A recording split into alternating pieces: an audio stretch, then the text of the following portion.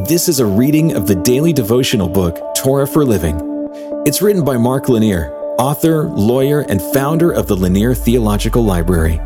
We're sharing scripture and insights from the first 5 books of the Old Testament, the Torah.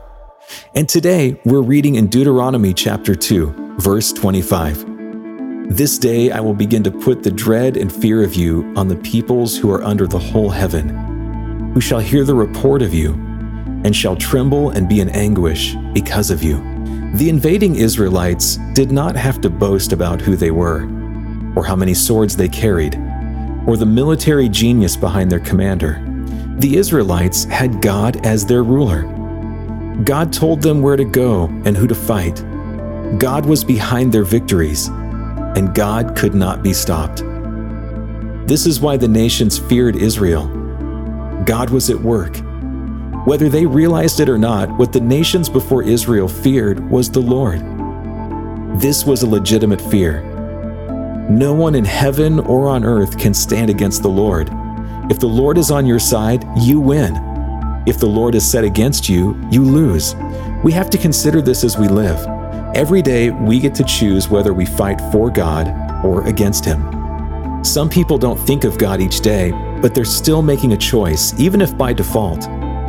Some people don't believe that God exists, but He does, and they're still making a choice. Some people purposely choose against God. People who contend against God should tremble unless they are fools. I want to deliberately seek God's face today. I want to know what He has turned His hand to do and pursue it with Him. I will prayerfully seek His will, and I will look for ways to do it with Him. I want to treat people with His love and mercy. I want to stand up for what is right. I want my words to be seasoned with grace. I want to flee self-centeredness and make my actions about serving others.